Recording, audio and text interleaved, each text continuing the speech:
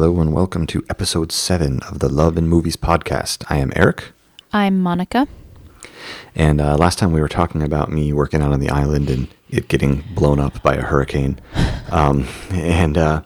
So after the hurricane blew through there and I had my year of World of Warcraft fun and thought, what a great job this is, getting paid to play video games. Then it was the complete 180. Yeah, and then it did the 180 because the resort opened back up. And there's actually 2 resorts I was working on out there. They both opened back up. But my company did not hire anybody back after they were laid off. So I was the sole employee handling what used to be 6 guys, is now handled by me. So I was working my tail off. And You were pretty much never home. Yeah, I was never home. It was terrible. And I would put in repeated requests for help. I need somebody out here, even just part-time people, or as needed. Like I need somebody to come up here and help me on this day because I've got a big show, and I couldn't even get that. So it was a big mess, and it went on for a year, I think. It felt like a really long time. Yeah, it was a long time. So finally, I was completely fed up with it. And one of the guys that I had laid off had found a job that he raved about. He loved it, working for a low voltage company, installing wiring in homes and things like that. So I decided that I was just going to go and work with him at that place. And I put in my notice. And of course, instantly after I put in my notice, they had like 4 people out on the island working to take my place, and they couldn't have gotten me that when I asked for it. At that point, I was too fed up. So I went to work for this other company whose name I will not mention. But I went to work with my friend Alan that worked there, and Alan is a good guy. And he got me that job, and I went there, and I remember, I'll ask Monica because I'm sure she remembers too. I had my first day on that job, and then I came back home. And what was the first thing I said to you when I got home? Something to the effect of, I think I just made a huge mistake. Yes. It was, explained to me that it was, low voltage wiring. We'd be doing a lot of the same stuff I did out on the island, running wires for microphones. And, we do some stuff with the projectors and all the sound equipment and video equipment that I'm used to. So I get there, and day one, it is 100% construction work, and I had no idea. It was, Florida, 98 degrees, 98% humidity. We were crawling around in attics on our hands and knees, running wire, drilling holes, down into trying not to fall through the ceiling. It was terrible. There were times where we worked on a couple of the baseball stadiums down there, and I would have to be up on a lift, holding speakers, 80-pound speakers above my head while Alan put the wire on there, to hold it in place. And you were mounting them or something, right? Yeah. And drilling into concrete on the side of the stadiums, and just, not, if anybody knows me out there, not my kind of stuff. I was not good at it. I did fine. I did the job to the best of my ability. And you were good at it, Eric. It's just, it's not what you wanted to be doing. I didn't like it, I guess. I was good at it, but I didn't like it at all. So, but I worked at that company for 2 years. But during that time, you switched jobs as well. Yeah, because when you were working with that company, you also worked with a guy that became one of our friends too, Rob. Yeah. And his wife, Christina, worked at a local surgery center. Right. And I had always wanted to work in the medical field because I went to college for biology intending to go into the medical field. Right. And I just had never gotten the opportunity. She, according to Rob, was hiring for that surgery center, and I probably would have never even known about it, never even thought to look for it. And when you came home and told me about that, I jumped on it. Yeah, we got the application right away. Yep, got an application, had an interview, and got a job as the surgery scheduler and kind of backup records person. This was, again, aging ourselves here when paper records in file folders were the way things were done. EMR, electronic medical records, was not a thing yet. There was no electronic records back then. Everything was paper. There were rooms full of, files.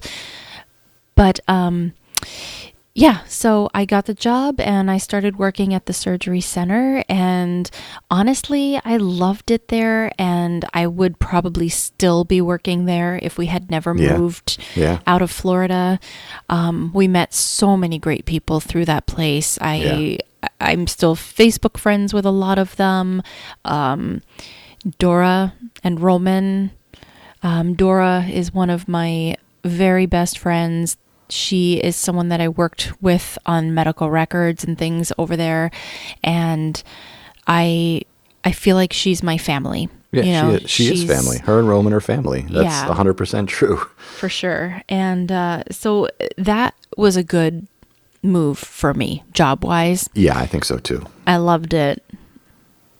But during that time, I was also having a lot of medical issues, I guess. I was having a lot of trouble breathing. I was tired all the time. I wasn't sleeping well. I ended up having, almost a year of different tests being done. They ran checked for asthma. They checked for, I don't even know. I lost track of. It was tons of blood tests. It was. Yeah, all kinds of stress tests, pressure tests. They hooked you up to the breathing stuff while you were running on the treadmill and everything. Everything. So finally, eventually, they figured out there was something going on with my heart. And at first they thought it was mitral valve prolapse, because my mom actually has that too. Right. So they thought, oh, well, okay, well, if your mom has it, then that must be what you have. And I'm like, oh, well, okay, great, thanks. That makes sense. Well, through a little bit more testing, they sent me to a big hospital in Miami, and they figured out that I had a hole in my heart. And at one point, we went into Miami Hospital, and they did a catheter where they kind of stuck a scope up through in a vein in your leg and all the way up into your heart. They kind of made an incision in my groin. I know this sounds gross, people. I'm so sorry. Yeah, whatever. So they put the cath up through, and I always forget, is it a vein or is it an artery? I don't know. It's one of those. I think it's an artery. So I think it was an artery. They kind of snake it all the way up from the groin all the way up through to the heart so that they can look inside the heart. It's really fabulously awesome. And they took pictures, so we got to see the inside of Monica's heart. Yeah. So they showed me how, where the hole was, how big the hole was, and all this kind of stuff. And apparently not to get too technical about it, the blood was kind of moving backwards, and that was supposedly causing some of the shortness of breath. The unoxygenated blood was going over into the side where the oxygenated blood was, so you basically weren't getting enough oxygen, which is why you were tired all the time. Right. I don't feel like much has changed, but more on this later. Anyway, we'll do more. This was an ongoing thing for several years. Yeah. So anyway, I believe that we had the cath on a Friday. Yep.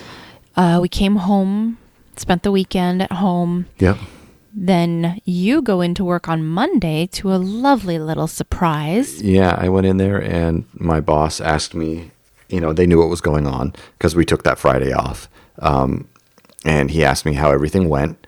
And I said, fine. And he said, good. I'm glad that she's doing okay because I'm going to have to lay you off.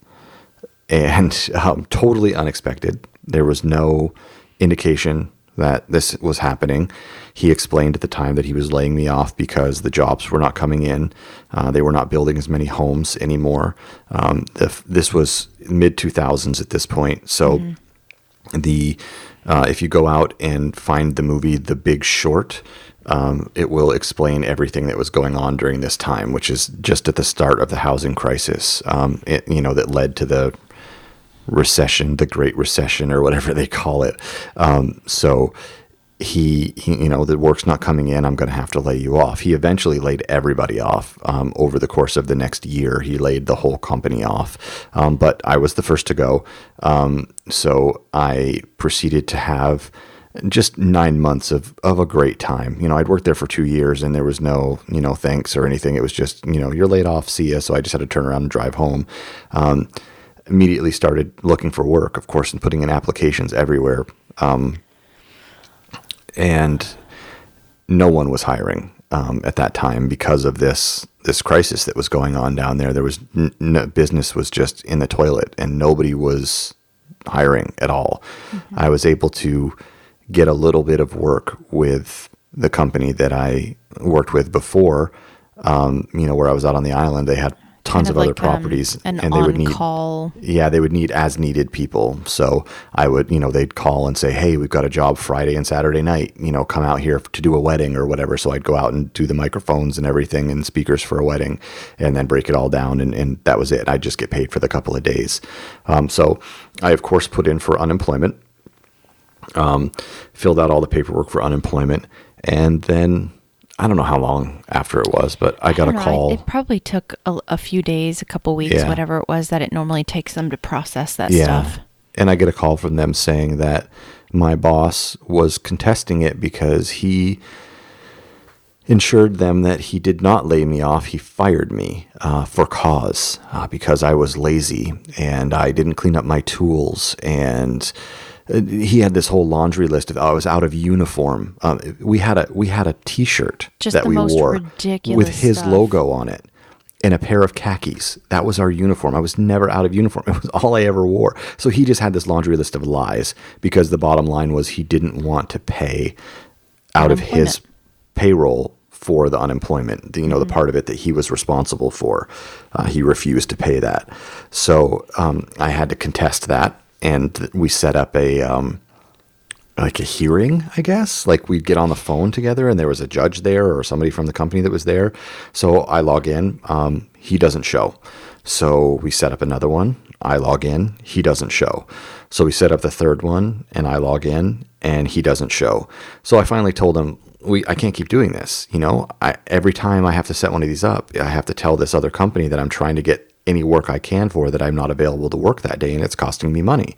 So finally they ruled in my favor, and I started getting unemployment. But it took forever. And unemployment was just, it helped so much. It was $250 a month. A month. Yeah. So thanks a lot. Yeah. So at this time, things got pretty bad. Yeah. We had the one income. We had my income only. We had the mortgage payment, we had all of the utilities, we had a few little other bills, and each month we just kind of steadily got a little further behind, a little further behind, a little further behind, until by the time the end of your unemployment came around, when he finally got another job, which we'll talk about later, we were so far behind that even with Eric's new job, we'd never catch up. Yeah, we would have never been able to catch up. And and it's not for lack of trying. We did our very, very best. Yeah, we called our mortgage company. We called the government for the relief programs that were starting to pop up because of this, housing crisis that was happening. There was, they were, we guarantee you help and all this kind of stuff. And we called everybody, and nobody would even give us a second look. During this time, we also put the house up on the market. We wanted to put it up earlier so we could do our plan of it doubling, the price and all that. And we went to a realtor, and they told us not to. About a year after we moved in there, we contacted a realtor, I guess, and said, hey, we want to sell our house. We want to move back up north, and she advised us not to because we'd have to pay capital gains tax. I guess if you lived in your house for less than 2 years, you have to pay some kind of capital gains tax. And us being new homeowners and not knowing anything about it, we were like, maybe we should wait one more year and then do it. Well, I would have rather taken the little hit on the capital Yep. gains and gotten the heck out of there. But Yeah. with what we could have gotten, because had we known what was coming down the pike, We I think never we would would've, have yeah. made much different decisions. Yeah, because definitely. not Hindsight's even 2020. Exactly. Because basically, this is what's happened. This will be the last thing we talk about in this episode. Just this thrilling episode of Yes, depression this that very- we're leading you through today. Sorry, everyone, but hey, it's good times and bad, right? We got to That's include right. everything. So. We were in the house. We couldn't keep up with the mortgage and everything. We were looking for anything we can do. We put the house up on the market, and I'll throw prices out there because it doesn't matter because the house is long gone. So we paid $124,000 for the house in 2001. By 2004 or whatever it was, the house was worth $240,000. It was assessed at $240,000 when we got that done. So we put it up on the market for 220 or 225 or something, just trying to sell it, just trying to move the house. The house was on the market for about 6 months, I want to say. Yeah, probably not even. When our realtor called us and informed us that the real estate bubble has burst, which you learn about in that movie, The Big Short, that we mentioned earlier. Basically, the banks had been illegally pumping up prices and things like that to, increase their profits, and all kinds of really nasty stuff that they'd been doing, bad lending practices, all this kind of stuff. And the bubble burst, and our They were lender building informed us too much, too fast. Yeah. And Yeah.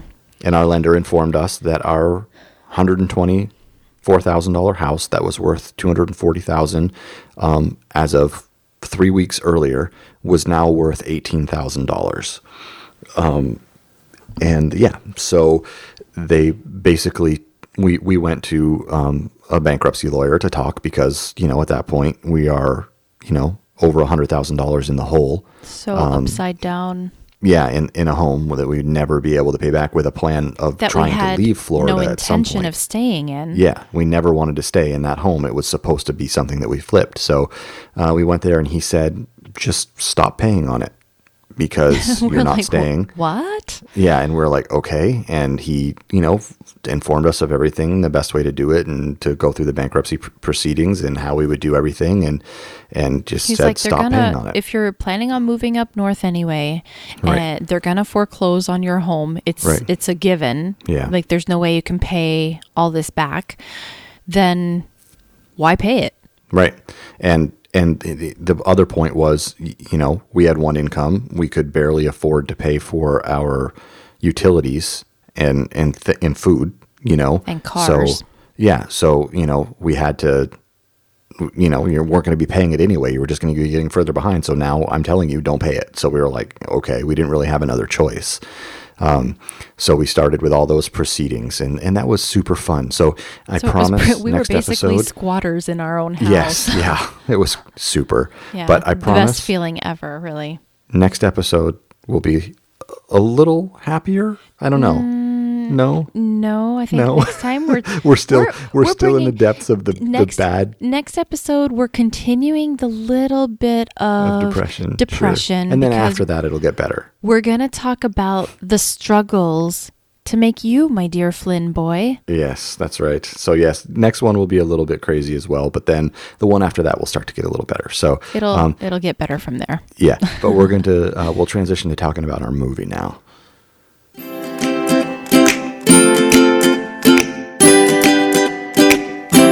All right, so we wanted to talk briefly about a movie, a very, very cheesy movie called After Love. this episode, we need a little fluff. Yes, exactly. Love Potion number 9. So we went back. We came up with the title of the episode and the plan to talk about this before we had rewatched this movie. It's probably been about a good 20 years since we've seen this flick, so Yeah, we apologize 18, ahead of yeah. time. Yeah. So if you're watching the movies along with these podcasts, yes, we apologize for this one. It did not hold up as well as we thought it would have. We both have fond memories of it, Yeah, thinking, for oh, some what a reason. cute movie. It's so Yeah. fun. It's funny. It's And we put it on know. our little list of ones we wanted to talk about. And yeah, didn't hold up so well. Yeah, we just watched it again last night, and we're kind of like, Yeah. Okay. So that was the thing. So, yeah. I mean, it's It's still got some funny moments in it. It's goofy. Sure. It's saccharine sweet. You know, I don't know. It's cheesy. It's really. very, very cheesy. Early Sandra Bullock, and who's the guy? Tate Donovan. Tate Donovan, AKA animated Hercules for Right, okay, any he did do Disney Hercules. files out there. Yeah. Yeah, And so it was, you know, it was funny. It's the basic premise is a couple of losers in love. Sandra Bullock and Tate are, you know, they just don't get dates at they're all. kind They're of dorky nerdy science and geeks. homely, and they don't have a lot of self-confidence. Yeah, they quote unquote uglied Sandra Bullock up Oh by my like goodness. making her have a gap in her teeth and her and hair was bushy messy. eyebrows and Yeah, which, you know, I mean, the glasses didn't help, and No. you know, it was just, you know, they made her look goofy, I guess, to Sure. like so they and could they do that. plastered his hair down, making Yeah. him look really dorky and stuff. They so- wanted to do that ugly duckling thing where she gets revealed later as, oh my God, she was beautiful all along, you know, that kind of thing. And so the Tate Donovan goes to Madame Ruth. Madame Ruth, yeah, a fortune teller, and she gives him a love potion and says, you know, if you take it and then when you talk to someone of the opposite sex, they will love everything that you have to say. They'll love everything about you. They basically dote on everything you say and do. Right. And I don't remember it being like this, but it's almost a little sinister watching Well, it back. Hers not so much. I mean, she kind of took advantage of like the necklace and whatever, but Yeah. he made his way through a sorority, which Right. seems sort of nefarious, really. And take this as you will, but with this spray in the mouth of the love potion, the people that you talk to can't say no. They'll do whatever you say. They They will have literally do absolutely no whatever you say. self-control. So he seriously took advantage of that Yeah. in a not so nice And like way. I don't remember it that way when I watched it when I was younger, but seeing it now, I was like, that's a little bit Yeah, well, icky. you know why I think? Because now we have a kid. Yeah, And we maybe, kind of yeah. think, okay, well, what if our daughter was in that sorority and she just got fully taken advantage of like that? Right. I would be. And they so establish mad. it like when he's going through that part, they don't talk about it. But later in the movie, they talk about how the love potion lasts for 4 hours. So during that 4 hours, you will do anything for that person. But as soon as that 4 hours is up, if they don't refresh the spell, you realize everything that's happened and you hate their guts.